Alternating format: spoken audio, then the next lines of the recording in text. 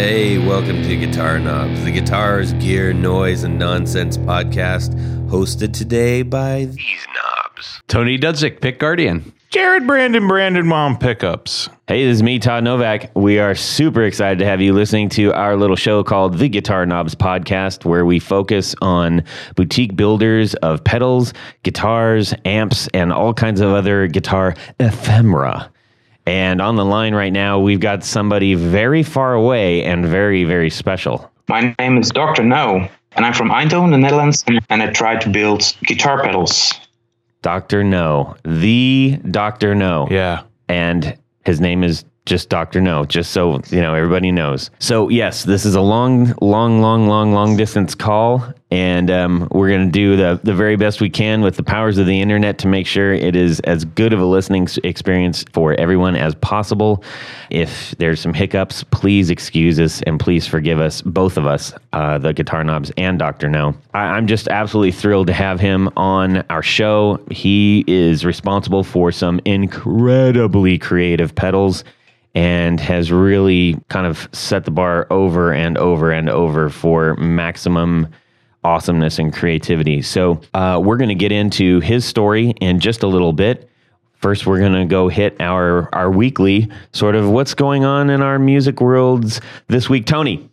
So this week in my musical world, as many of you know, if you're following the podcast, Mr. Novak is putting together a Telemaster guitar. Awesome. And he came up with a really cool, unusual, I won't say totally unusual, but a nice twist on what we call the standard Telemaster design. That's kind of a cross between a Jazzmaster and a Telecaster.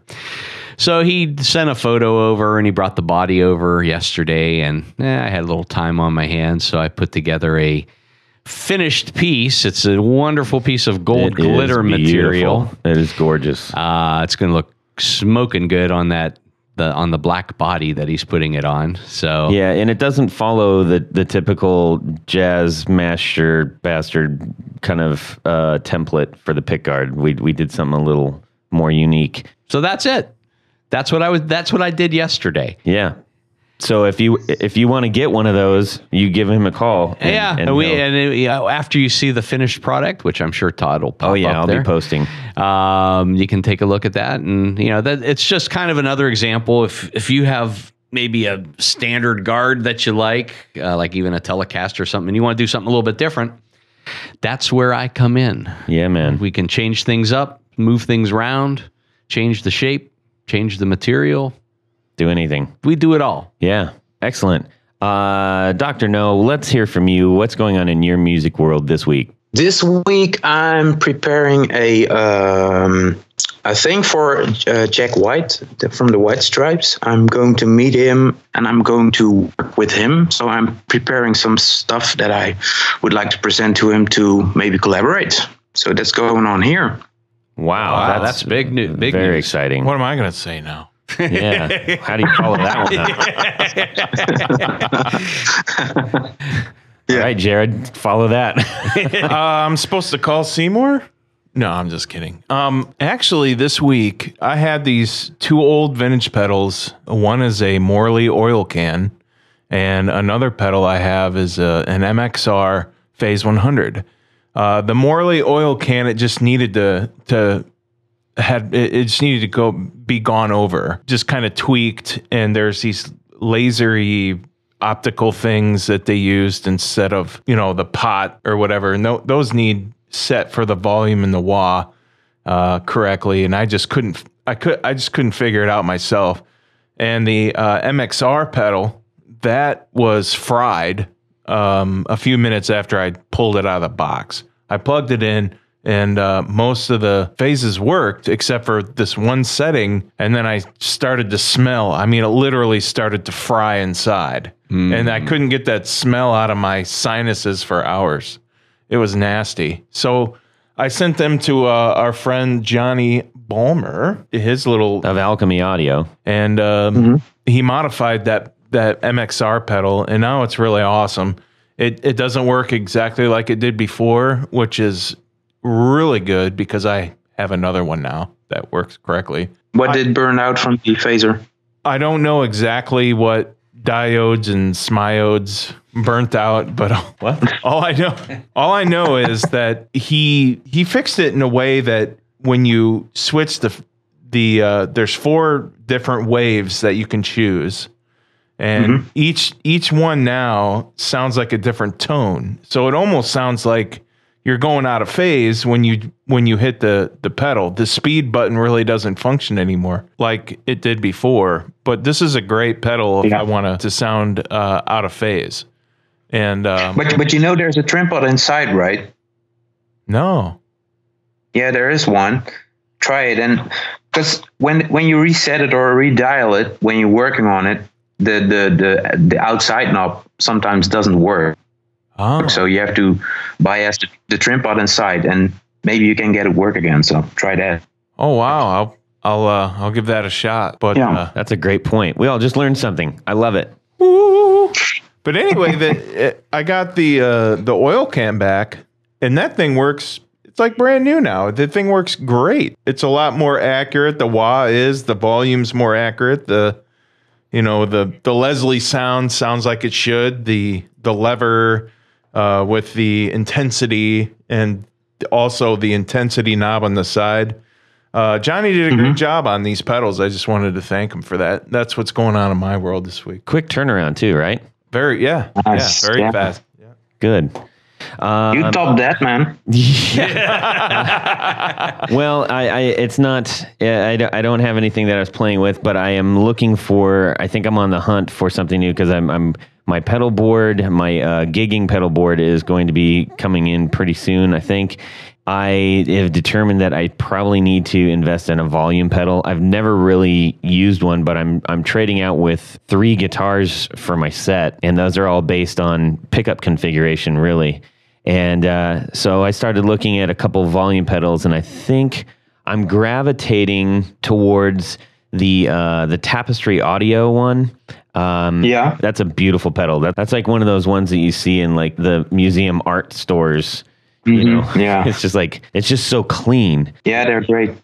I really love the Ernie balls, the old ones. Those always work. The VP. They're very reliable. Yeah, Okay, good. to with the know. cords, I love those. Well, I was also checking out the Dunlop one that also doubles as an expression pedal. Yeah. I noticed that a lot of folks have those on the board, so I'm just kind of kicking those around.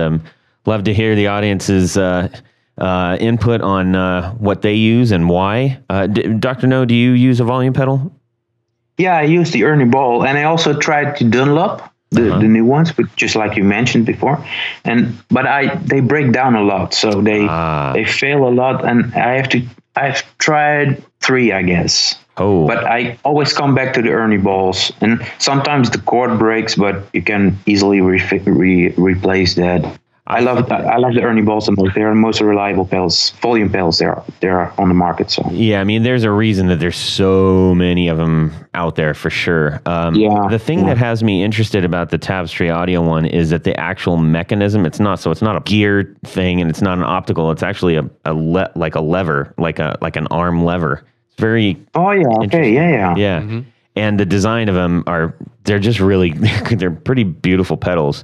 Yeah, they're beautiful. They're a little pricey, I'm not going to lie. But anyway, so I'm just considering that. How much are they, those pedals? $180 US, I believe, which is Okay. a lot for a that's a volume good- pedal. But Yeah, but maybe a good investment, yeah, exactly. Because, hey, if you have to buy another one because it breaks down, then you've doubled your price already. So Exactly. we'll see what happens. We'll see. I'll keep everybody updated on that business. I think there's an incoming signal. There's an incoming signal from the Netherlands. 1, 2, 1, 2, 3. 4 on the floor. Okay, Dr. No, give us your much anticipated 4 on the floor. I just bought a heat kit, TA28, the Mark Farner's fuzz. Oh, From the Grand Funk Railroad, and I really like that 2 transistor fuzz. It's very, very gated and very square wave. I'm a really big fan of the Grand Funk Railroad myself. That's why I bought it. I had to look for it for quite a while, but I found one for $150. you're kidding. And Yeah, That sounds like a good price. it's a good price. But the original price was $18 at the time and they released it. So I don't know if it's a good price, but it's a good pedal, and I want to spend it. Oh, boy. I want to spend that kind of money on it because it's a really cool pedal. That's cool. Boy, And we it need to get him to sexy sign that. sound. Huh? Yeah, I wish, yeah. And the second one is the prescription electronics, the experience pedal. It's one of my first boutique pedals ever. I also think this company was one of the first boutique builders around. And I got it from a friend who collects all kinds of vintage pedals. It's a very big collection. And because of him, I started building pedals, actually. He has this great collection, and I tried some pedals of him. They were pretty much affordable for me to purchase, and I tried to rebuild and clone those kind of effects for a while. Mm-hmm. And he recently died, and he left me the prescription electronics experience pedal.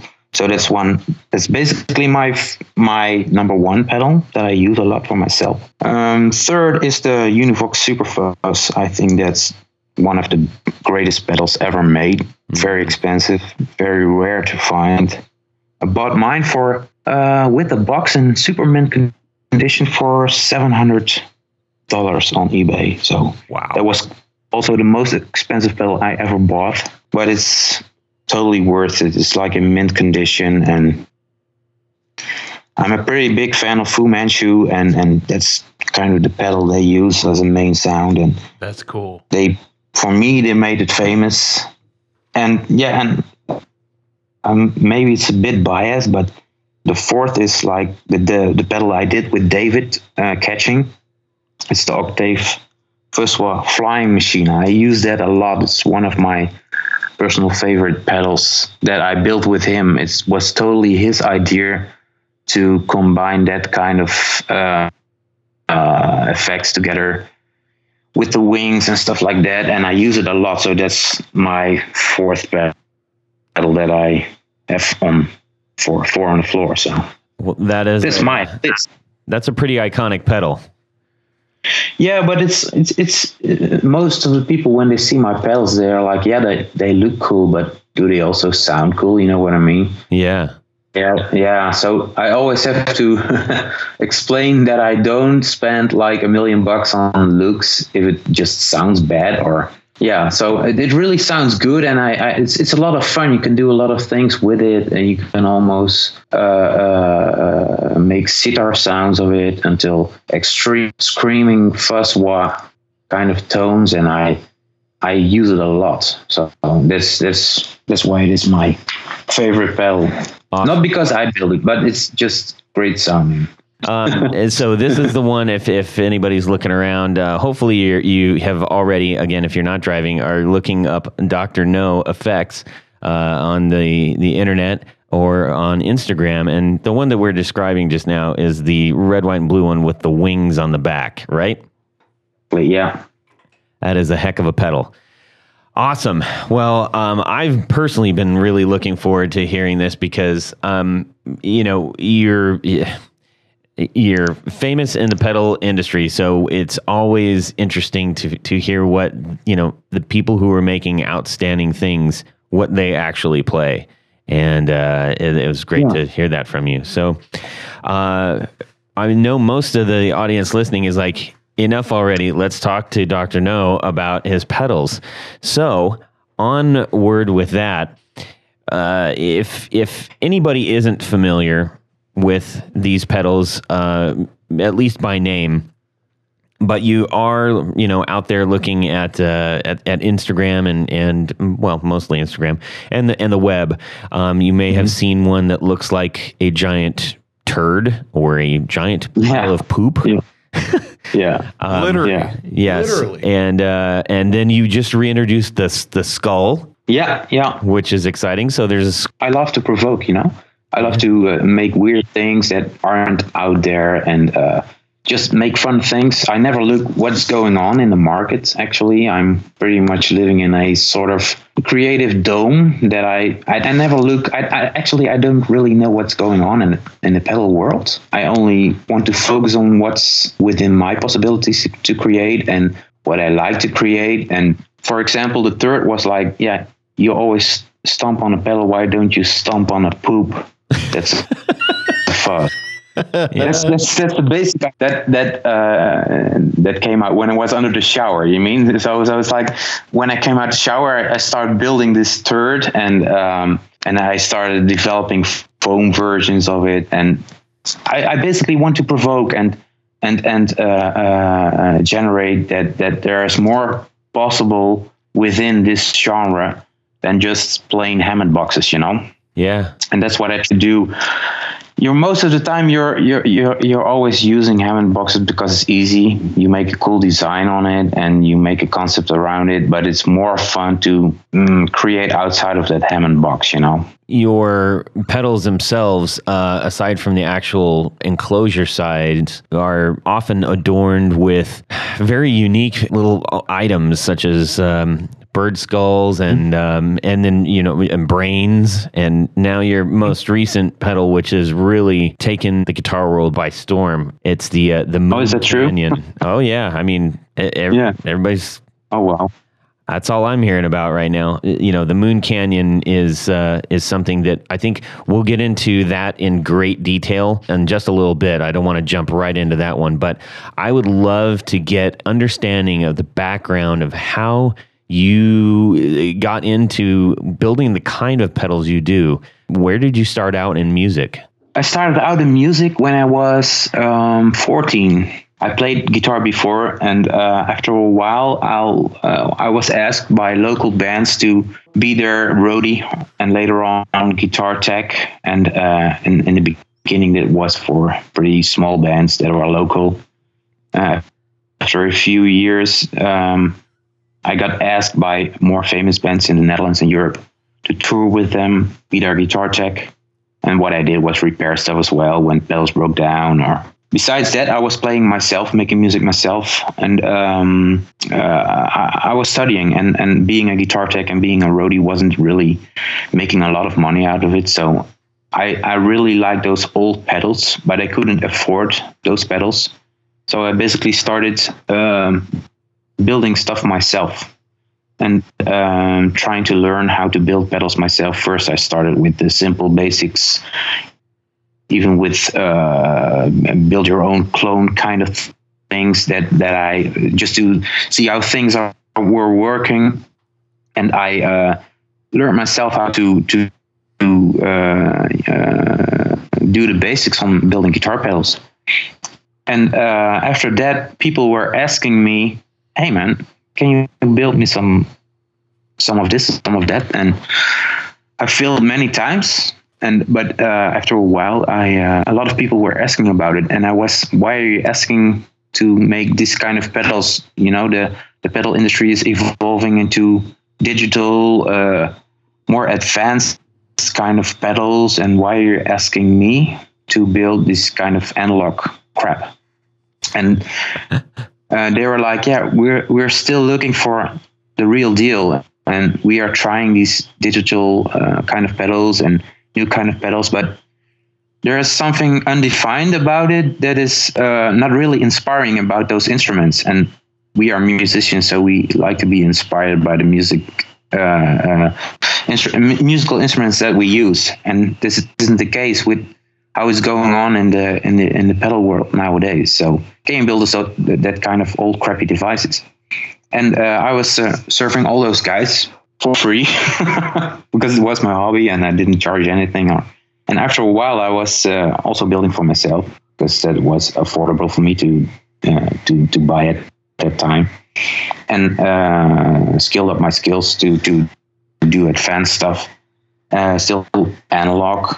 And after a while, I was on tour with Peter Pan Speed Rock. That was it's a Dutch band who really became pretty famous in Europe and also partly in the US. And we toured and we played a gig with Queens of the Stone Age. I think it was in 2004 or 5. And I was also working to build a reputation, also building a small company to sell my builds. So I was looking for a company name, and so we were playing at the same festival as Queens of the Stone Age, and I was a very big fan of those guys. And after the gig, I went to Troy, who was playing also at that time. He was just there, I think.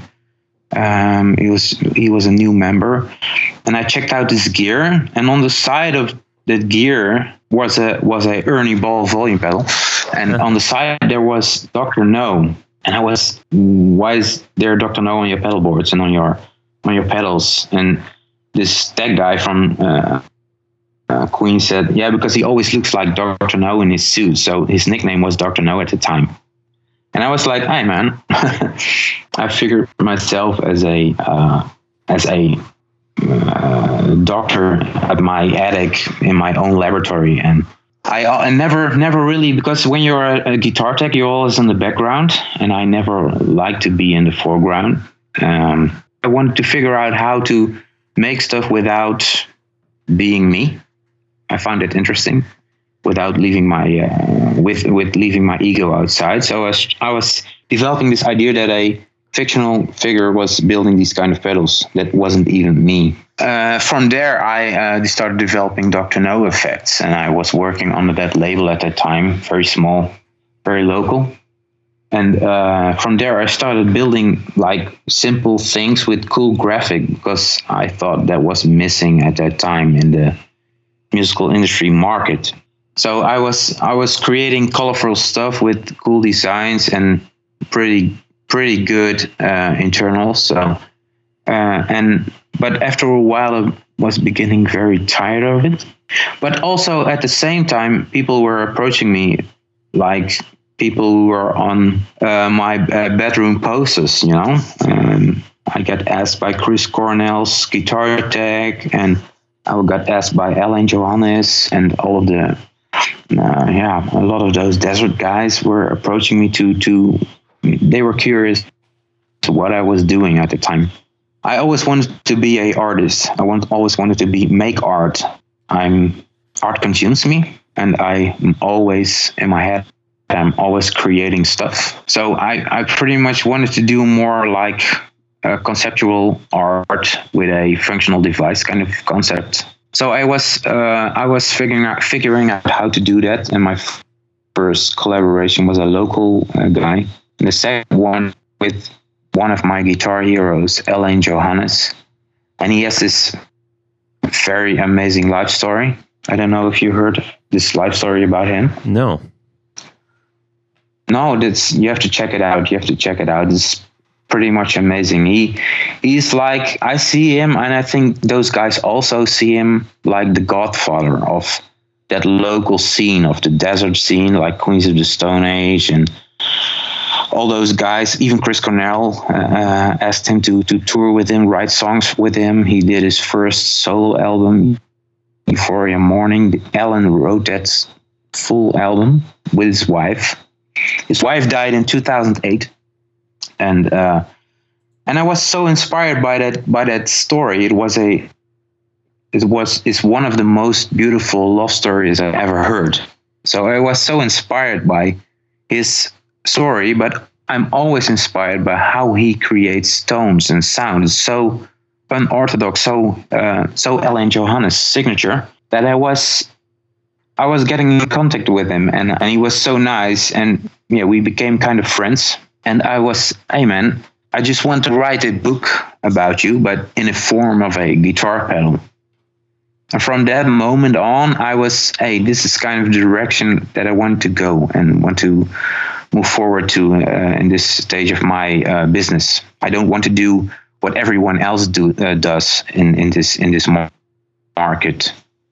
So basically, what you see on the L1111 pedal with the bird skulls is a full life story of him, but also his musical DNA is captured in the circuits.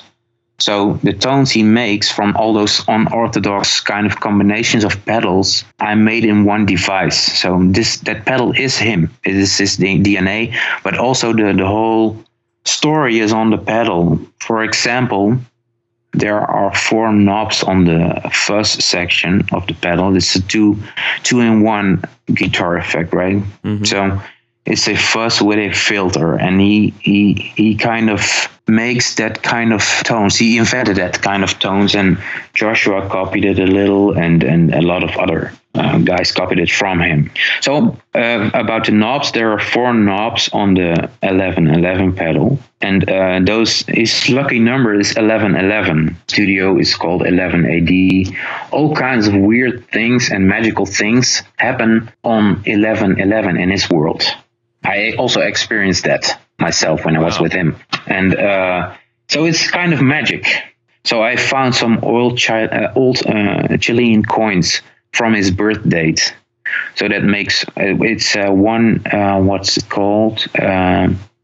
One, I don't know the currency, but one kind of Chilean coin.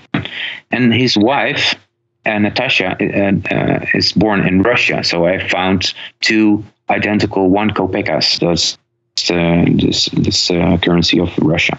And I made those in 2 1111 knobs. So that's a story about the knobs. That's awesome. Yeah, it's pretty. It goes very far, And not everybody does understand what it's all about, but it's mainly made for him. It's also a bit of a private story that you don't tell everyone.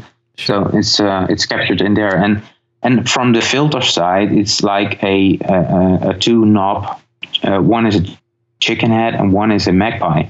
So I asked him what relation do you think Natasha was in terms of a bird, and she was a magpie. And I'm more like a chicken, so I made a chicken and a magpie knob, and those work like a marriage.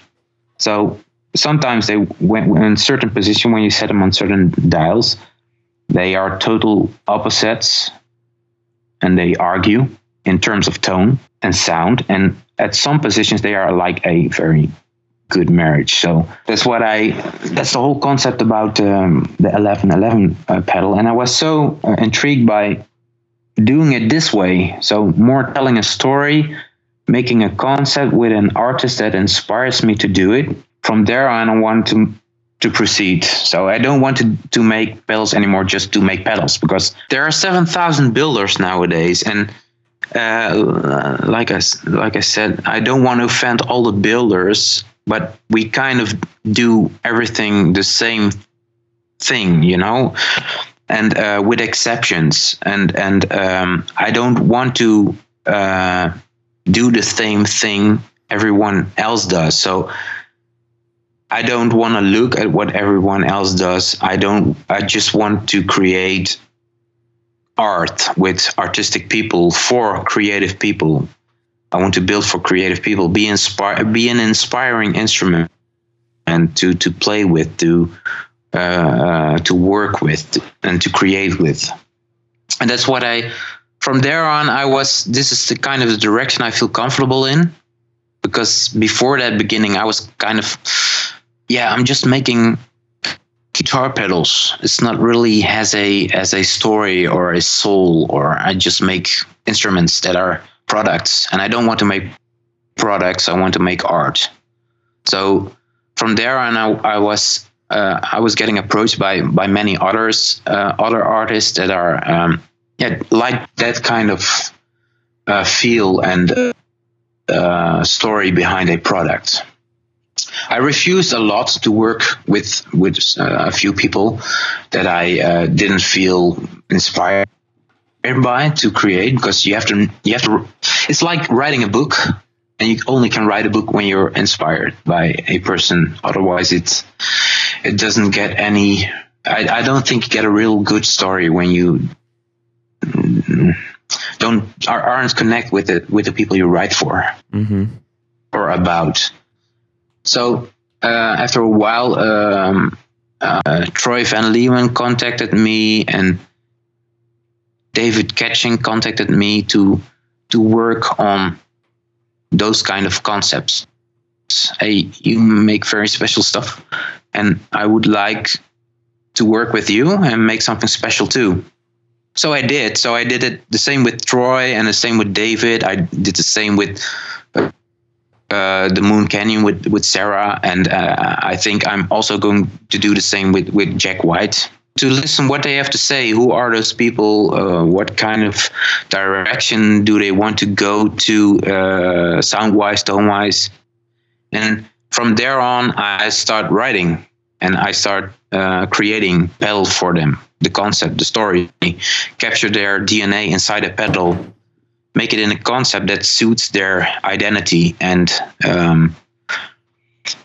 build it. And it's sometimes, for example, for the Moon Canyon, it took me 2 years to develop and think about it and leave it and throw it around and stomp on it, and just to come any further with the development of that kind of pedal. Sometimes it stops, the creation process stops, because you don't know enough about the artist you're working with. So you just simply start a conversation with questions that you have, basically about the personality of the artist you're working with. It's not about technical stuff, it's about personality. And from there on, I translate that into tonal devices and tonal tweaks and cosmetic concepts. So, and from there on, you develop further and further to at the end, you have a fully developed concept with tones. You ship them over to try them out. You get them back with, you have to adjust some things or just start all over again. It happens sometimes. And at the end, you have a creation, I call it, for basically for the artist you're working with. You're not aiming or listening to the audience that are probably going to buy it. You make it because of the person that is in front of you that you are working with. And if somebody else likes it, that's cool. But I don't create for an audience, you know? Mm-hmm. So that's basically what I'm heading to now, and where I feel comfortable in. And yeah, that's basically the story and the moment where I am now. I can honestly say this is officially the longest I've never spoken on this podcast. You shut Todd down. Yeah, well, I thought that I was going to have to actually pull information out of you, because you have such an elusive presence on the, and out in the guitar world and the internet, and yeah. That is not the case. I've been completely just engulfed in your story. This is fantastic. Cool. Oh, that's nice. You said something in particular about leaving it alone and coming back to it. I come from a creative industry as well, and I think that one of the toughest things for anybody creating anything is to give yourself permission to not be okay with the thing that you're making, or at the point in time that you're in. It's very, very difficult to have the discipline to say, I've spent 10, 12 hours on this. I need to walk away, come back and see if it still makes sense. And then even harder to say, it's not okay, and I need to break it again, or I need to rethink something. That's very difficult to do. It's very difficult to do, and sometimes it's you're on the edge of quitting, and you're on the edge of being mad about the project, or even the artist who is not releasing enough information for you to work with, while you're spending thousands of hours in investigating and how to work with an artist. And that sometimes is frustrating, but it's also at the same time a romantic thing to be involved with, and it also brings you a lot further in terms of the creative process, huh? Yeah, I do completely. You said, a romantic process. Of myself and other people that are creating all kinds of different things. We often hear the term, I fell in love with this idea, or I fell in love with this design. And the difference is, falling in love with an idea is one thing. falling in love with the product that it actually becomes is another. Just like a relationship, when you start to fall in love with something that you know isn't right, it's so hard to back away from. It's Exactly. it's so difficult. How Yeah, do you that's go true. through that process? How do you press on yourself, or how do you know whether it's wrong or right? Do you use somebody else? No, it's just a gut feeling, and it's all intuitive. So it's basically when it feels right. But you also know that it's a process of at least 1 year. So you prepare to lose that kind of time in the process. So you always know you can do it in a week. You can write a book in a week, or you can't get to know a person in 1 week. You have to spend a lot of time observing, talking, hanging around, meeting, all kinds of things to develop an idea. So that takes a lot of time. And for your own process, when that person isn't around, you're trying things. You're what kind of person is, for example, Troy Van Leeuwen? Who is he? I don't want to watch interviews to get to know him. I want to. Who are you? What are you doing? What kind of person are you? And he's kind of close. So that was one of the most difficult processes for me to develop in. He was not letting loose anything, and I also felt a bit connected with him because he's a pretty dark guy, and he's pretty intense, and he has his own musical identity. He doesn't let go any information about himself, so you have to read somebody. So that was one of the most difficult processes to develop on. But he asked me, so after a while I said, hey man, if you can't tell your story, I can't make you those pedals. Yeah. So you have to open up, Yeah.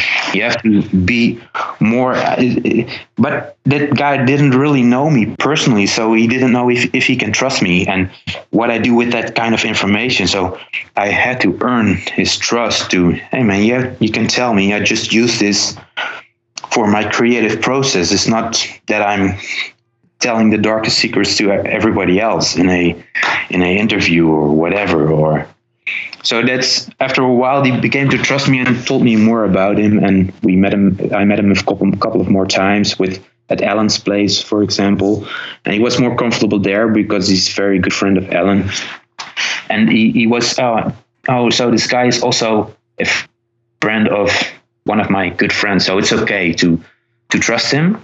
So after a while, I was a pretty dark guy, and I developed the 2 Troy Van Leeuwen pedals that you probably know or have seen, or if you haven't, talked about them on the show. Oh yeah, cool. With? Well, it was during one of our Would You Rather. We were choosing between one of the 2 pedals. So please carry on. Actually, really quick, you mentioned something. You're very much talking about the process, and you've alluded to several times.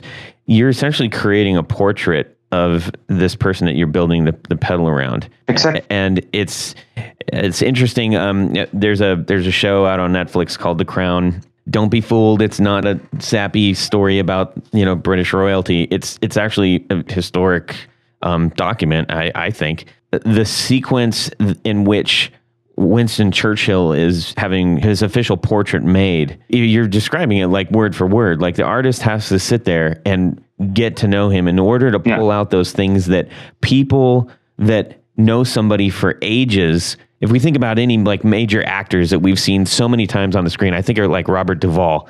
He does this thing with his teeth that nobody else does. And the minute you do that, you're like, that's Robert Duvall, right? So to be able to capture that thing, that doesn't happen overnight. And I'm so glad you're talking about this process, because exactly. But how do you translate that into a guitar pedal? Right. And that is kind of my thing. How do you capture a person's DNA into a guitar pedal in concept, but also in tone? There are 2 different worlds, But you have to combine those. Yeah. The artists that you were working with and feel inspired by, they have to be like at the end of the whole process, when it's a finished product, they have to be, yeah man, I feel very comfortable with this. It's my basically my identity into a pedal. Yeah. And that's what I'm aiming at the moment. But it's very difficult because like artists like, for example, Troy or Jack White in the future cases, they are like touring people, always busy,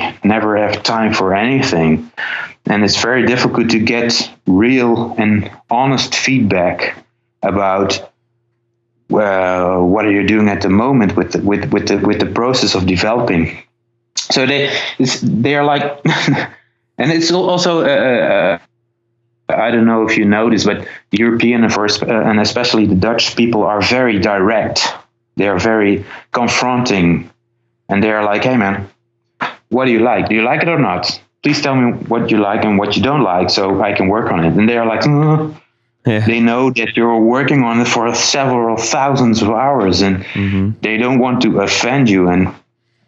But I have to go on, so I need the correct and honest info to make progress. Right. And that's also basically I work only with US artists, so that's the difficult part, communication, because I want to be direct. I want to go forward in the process, and they are like very how do you say it, gentle. They don't want to offend you, but I want to be offended because that's the only thing that makes me go on and develop further. That's a great quote. I like that.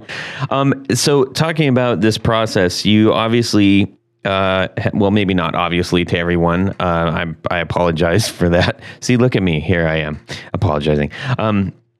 So you've got a new pedal out that is just, it's out there. It's outstanding. It is incredibly loaded with all kinds of just little wonders. And here's the thing. One of the reasons I'm so glad that you're being so open and candid and talking about all your process is that I think for the most part, most people don't understand that you actually have a big process behind this, and you're not just creating little gimmicky pedals. It could be very easy for people to come to that conclusion without bothering to, visit your site, read your story, or hopefully listen to this podcast. So as you have this new pedal out, and it's called the Moon Canyon, everybody, tell us, deliver us the Moon Canyon. Yes. All right. So before there was this Iggy Pop post-pop repression tour. Yeah. With also again the guys with the Queens of the Stone Age, but I got invited to see the show in Amsterdam by Troy. So I went there, and there was this girl who was doing the support, and to be honest, I didn't see her show because I always go straight to the main act if I don't have a lot of time. So I didn't see her, but when I got backstage, I saw this girl sitting, and Troy was immediately, "You have to meet her. She's like the queen of pedals." I was like, okay, but I didn't really talk to her anymore. And after a while, I came across her Instagram, I think, and she was doing pretty honest stuff, if you know what I mean. It was like very, I've never heard that kind of music and intuitive music before. It was also done by a girl. I'm very impressed when girls stand out in a man's world and do their thing without any doubt and with a lot of persuasion. And I was inspired by what she did. It wasn't really like a song structure. It was more like a feeling. And I was inspired by that. So it was new for me. It was like basically a new genre. I found out a new genre, and I was inspired by it. So it was like, okay, what she's doing. And I started listening more to her, and I followed her on Instagram, and she was like doing new pedal stuff almost every day.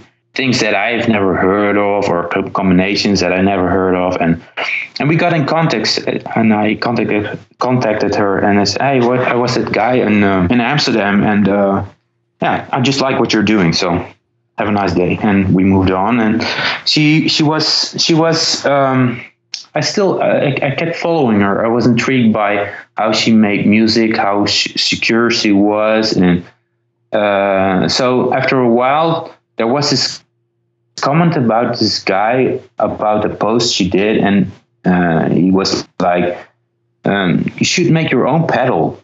And that was one of her big wishes, to do her own pedal. She owns like thousands, I think. And I was like, are you serious about making a pedal? Because I think if we can talk and we can communicate a little bit, then we can do something. I'm pretty much inspired by what you do, and let us see if we can work together. And she was so excited. I totally didn't know who she was, so I think so we agreed to work on the pedal with no deadline or with no ambition or whatever. So I didn't know much about her. She's not really open, I think.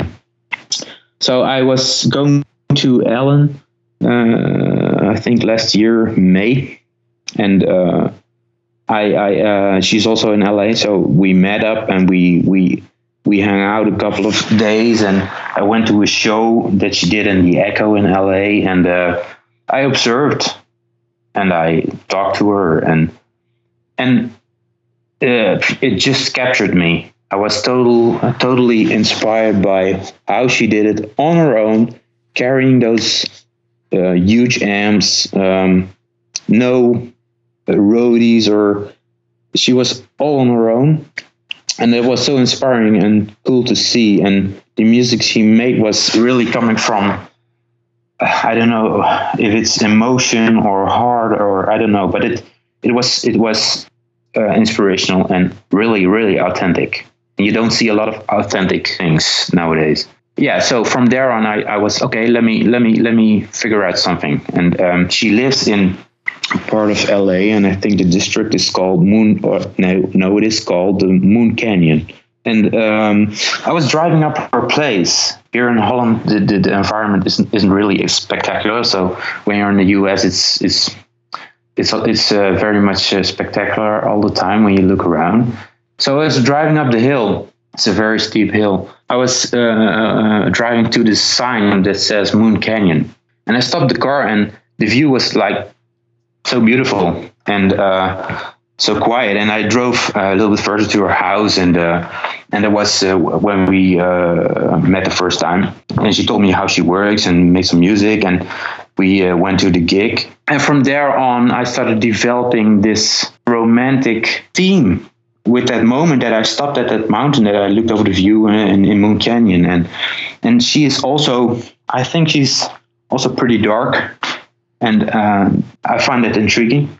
And that's why I developed the whole mystic Art Nouveau style cosmetics. But also it was very difficult she has a lot of pedals, and a lot of pedal builders pedals of pedal builders that she use are very innovative and very complex. And I was like, I can top that, I can make things, but not that complex or digital or whatever. So I also had to work outside my comfort zone. Mm-hmm. So that was pretty exciting. That's also why it took 2 years to develop. 2 years. So yeah, 2 years. So wow. And one pedal or one circuit wasn't enough to cover her signature. So I had to figure out how to combine things that is basically her signature thing to use, her basics. Or when you use these three pedals, they became three different circuits that can be called as a noveller or Serras kind of setup. So I tried to build three different circuits and send it over to try. And at the meantime, I was okay. She's also inspired by moon cycles and what kind of atmosphere those moon cycles are generating in life. So I was basically, okay, let's do a moon cycle then. So you have 3 effects, and let's make a moon that lights up in 3 cycles. So you have a 3-cycle moon cycle. One lights up, the overdrive lights up a part, and the reverb and the delay lights up a part. And when you engage them all 3 at the same time, you have a full moon. So that's basically what I was thinking about. But because she's also, her artist name is Noveller, I wanted to make a, like I told you before, I'm trying to write a book in the form of a guitar pedal, and her name is Noveller. So I made a novel, a book, to put the guitar pedal in. So that made the story and the concept complete. And I underestimated the time that I was spending on it to build it and to make it in series, because I can only build 1 pedal physically a day. So it takes me 1 day to build 1 pedal, 1 Moon Canyon. It's very complex, and it's I use the old point-to-point and wire-to-wire technique. So it's a lot of work.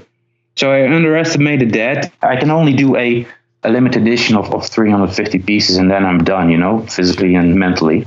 And then I want to do something else. So we decided to make 350, and I can only do 50 a moon cycle. So what we do is we release 50 of the 350 in total on every full moon. That's amazing. So I think that was the cherry on the topping. It was like, okay, you have to do something special about the release as well, because nowadays when you make a new pedal, you develop it in 2 years, and you bring it out. The news is only valid or relevant for like 1 month, and then you have to come up with something new. But it's physically impossible for me because I developed in 2 years. So right. It's impossible to bring out every month a new creation in my way of working. So that's basically what I did with the Moon Canyon. Yeah, basically, right. in the most how long did it take? Thing. 25 minutes? Yeah. No, that's outstanding. And we're not gonna. There's plenty of places on the internet that everybody can go see this working and get into, the delay, the reverb, the loop, the drive, all that business. Yeah. What a unique piece of equipment, of art, of culture. It's really amazing. The artist you're talking about, I believe her Instagram is @lipstate, if I'm correct. Yeah. Okay. Lipstate, Lipstate. So definitely check out the artist that inspired this pedal. Yeah. Everybody who's listening. Doctor, man, this has been such a great interview. It's been the easiest interview because I haven't had to pull questions out of you. And after the startup, huh? Yeah, but also because I'm a great fan of yours from a creative standpoint, first and foremost. Thank you. And this has been a real treat. We're going to get to our segment right now called Would You Rather? Okay, this week's Would You Rather. So your childhood favorite band is touring and you have a chance to go. Here's the big part of it. Since it's your favorite childhood band, would you rather A, go on stage with them and play a song, or B, would you rather have one of their guitars? Tony? Yes. You're first up. Oh, gosh. I mean, both. I mean, I guess it would really depend on the artist, but I think having the guitar would last longer. Uh-huh. Especially, and I wouldn't risk getting booed off stage either. Right. Fair. So I think I'm going to go with the guitar. Okay. Just out of curiosity, first artist off the top of your head that you want that guitar from? Oh, Boom. gosh. Paul McCartney. Okay, there you go. Tony. Or Todd. Just kidding. Jared. Todd. Okay, I'm Jared. So I'm gonna do the other. I'm going to play on stage, and of course that's going to be Jimmy Page of Led Zeppelin. It's Led Zeppelin, all hands down. I love Kansas a lot, but Led Zeppelin is it. Okay. So, and I would rather play a song with Jimmy Page because I don't know. I think his guitar needs to stay with him. So I would just rather have the opportunity to play with Jimmy Page rather than have the guitar. Okay. Okay. I'll take the experience. Doctor No. Yeah. What? For me, it's A. I have enough guitars, and I agree with Jared. that it may last longer, but I go with A. I would love to play a song with them. It's all about the music and not about the instruments, right? There you go. This is a hard one. Everybody said this was easy. This is really hard for me. I'm going to say that I would rather have the guitar and remain a fan rather than break that barrier. That's a weird thing to say, but if I'm a super fan of that band, there's something about that, having that connection. And I would like, I think, to be handed the guitar by one of your favorite artists would be like, I mean, I can't think of really a bigger, like, wow, maybe. And I think mine would probably... Pink Floyd. No, it'd have to be Joe Strummer. Really? Oh, yeah. Are you kidding me? Did you get Joe Strummer's Telecaster? Are you kidding? It's just the Telecaster. Pink Floyd. What? Wait, did you just say it's just a Telecaster? It's just a Telecaster. Holy crap. I'm going to kick this desk over. Oh my gosh, I can't believe you just said It's that. just a guitar. No, it's not just a guitar. It's Yes, not it just a is. guitar. Anyways, this Would You Rather was inspired by one of our audience members, Jonathan Jerusik, who won a contest to play on stage with 30 Seconds to Mars. Whoa. And he got up and killed it. Yep. Oh, wow. Absolutely Yeah. owned it. Yep. Oh, wow.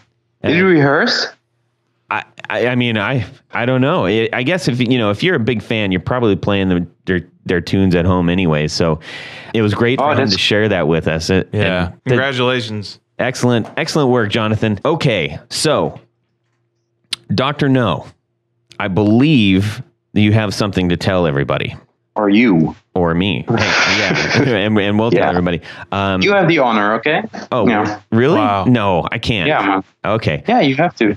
Yeah. The great doctor has bestowed upon us a Moon Canyon to give away.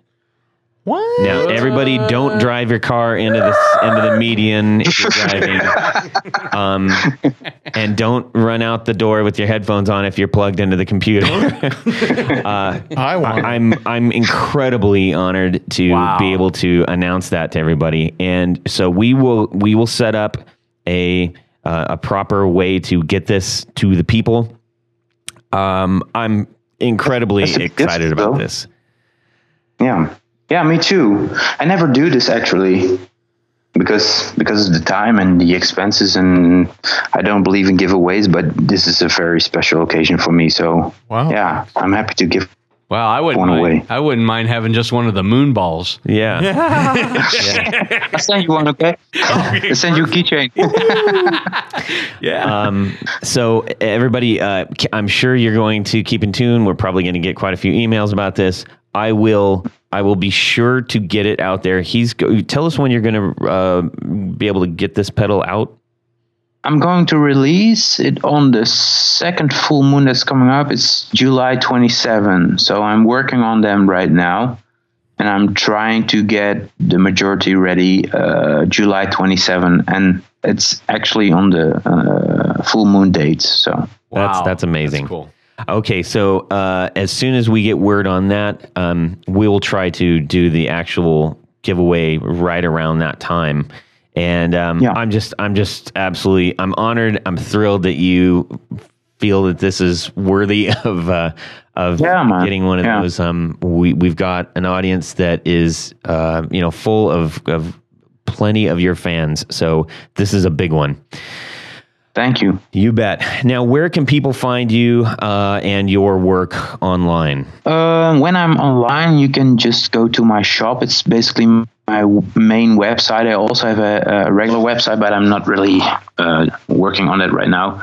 So the full information and the background of the pedals that I like to write out on as the description of the pedals are on shop.drno-effects.com, and I'm on Instagram, and I'm not doing a lot of social media on Twitter and Facebook, so mainly Instagram.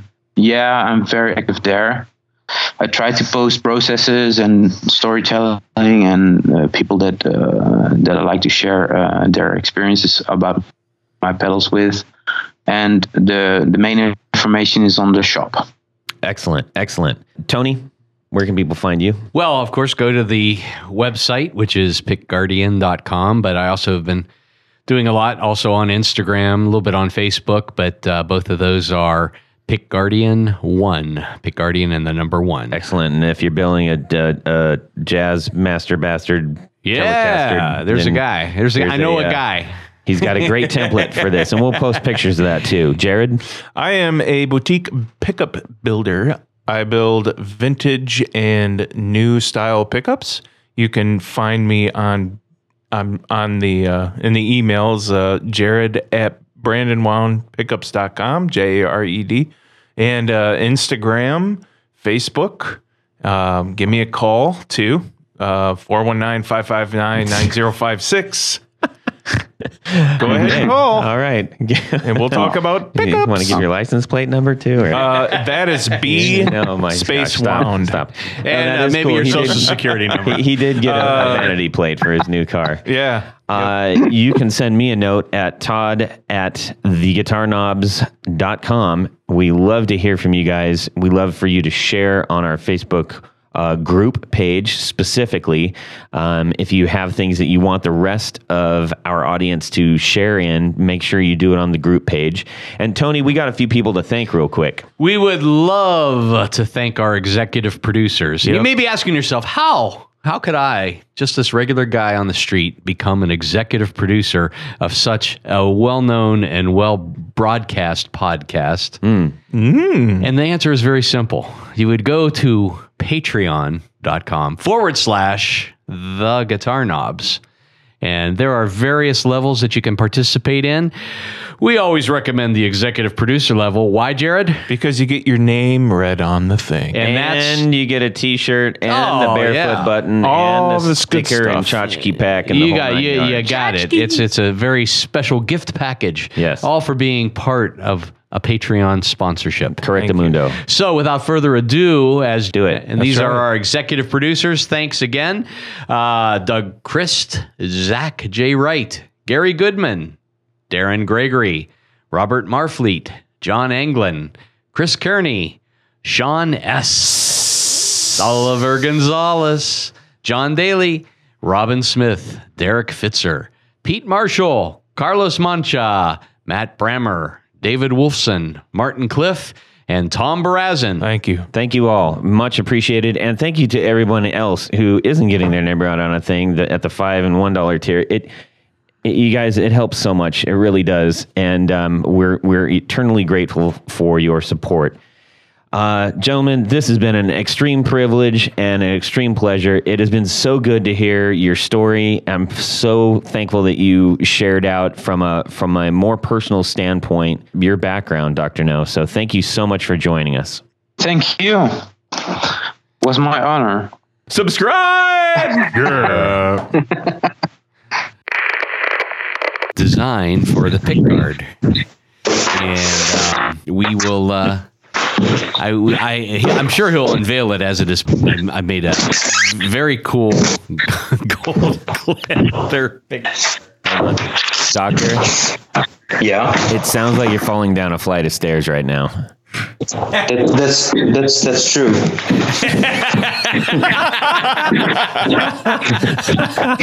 That's a good outtake. We'll keep that. Well, that's it for these knobs.